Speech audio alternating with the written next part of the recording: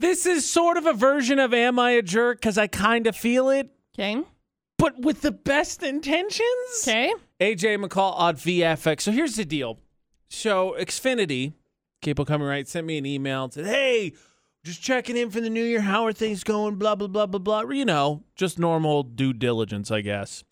So I have a home security system with them that comes with a motion sensor, and then it's got 3 of these like touch sensor things where basically they have like some kind of laser grid. That's how it works in my mind. Right, that right, are supposed to be next to each other, and if the surface is broken, then it says, hey, by the way, this is open. So one of them had gone out. Like it had been like, this doesn't work. And it has been that way for a couple months. So I was like, oh, yeah, by the way, I've been meaning to message you guys. This sensor doesn't work. I need you guys to come fix it. So I made appointments for yesterday or whatever. And by the way, can I just say, Xfinity's that friend who like wants to make plans. They're super gung-ho about it. But then they're like, look, I'm not saying I want to quit, but like if you don't want to do it tonight, I totally get it. Like if you need you time. Because like every 12 hours, they send a text message that tells you can cancel, reschedule, wait list, whatever that is, et cetera, et cetera. Every 12 hours. And I got like an update like, dude has left the store. Dude is at the Taco Bell right now getting something to eat. Dude decided to get gas right now. Like they text you everything. So it's cool. Or whatever. I love that so much. Like it's great. Yeah. I just like I don't need that much update. Like it's okay if homeboy it doesn't need to tell me that he had to stop and pick up some lunch. It's fine. So he comes over. I tell him, he's like, how's everything? I just need you to look at this sensor because this one right here, if you look at my pad right there, it says it's not working. It's this one. And he goes, oh, okay. So he walks over there, and as I'm contemplating what I should say, because I have no idea how to deal with people in this situation, Right. he turns around and goes, done. And I go, oh, really? He goes, yeah, it's fixed. It's fine. And I look at the thing. It's fine. It's good. And trying to sound like a functioning adult, I go, oh, well, what was the problem? Just so I can know for future. And he goes, oh, it just needed its battery changed. Okay. Sorry for wasting your time. Have a good day or whatever. And then he left. Now, was it like a battery that you could have changed? I didn't look at it. Here's my thought process on it. So I feel absolutely like a jerk. Okay. The question. So he came over, he fixed it, and he's done, right? His appointment is handled. But I feel like it was a waste of his time because it took 2 minutes. My thought process for the only reason I shouldn't feel like a jerk is because it's not mine. At some point, I will probably have to give that back to Xfinity. Right. And much like since I've never owned a house, same thing when something gets broken in the apartment. I ain't going to touch it. Because if I touch it, it gets worse. Now I'm on the hook for it. Yeah. But you come over and you fix it, and I just be like, it didn't work anymore. Then you fix it. Or if you break it, guess what? You own it. Not my problem anymore. But I felt like an absolute jerk because I was like, oh, yeah, and I made the appointment, and the dude had to set his time, and the next Xfinity was like, all right, we got his tracking chip. He's on his way. He's pulling up now. Be ready, and all that stuff. And then he was like, done. I don't even think he used a screwdriver, to be honest with you. I'm sure he was probably like, man, easiest call of the day. That was nice. Now I can go get Taco Bell. That's what I'm crossing my fingers. That's what it was. I'm sure that's the easiest thing because I wasn't a jerk. Mm-hmm. It was done. He could lollygag maybe a little bit and be like, "Oh yeah, I'm still here. Like right. I'm fixing it, but it's not done yet." Right.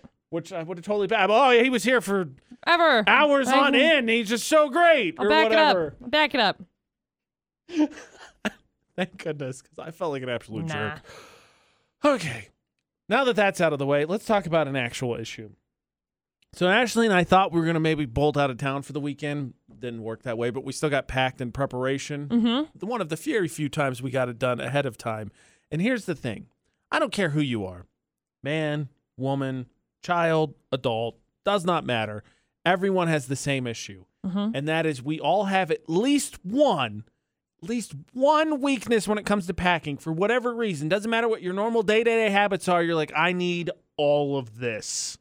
The one time that Ashley and I decide to pack ahead of time, then we decide we can't make the trip, gets canceled, all that baloney. Mm-hmm. AJ and McCall for the Gold's Gym debate at 8 on VFX. And conversations come up before. Obviously, Ash and I have done some traveling, but we haven't really done so. And then we just started to roast each other because then it's like, packing is easy because there's always clothes everywhere. Unpacking, not the fun part. Right.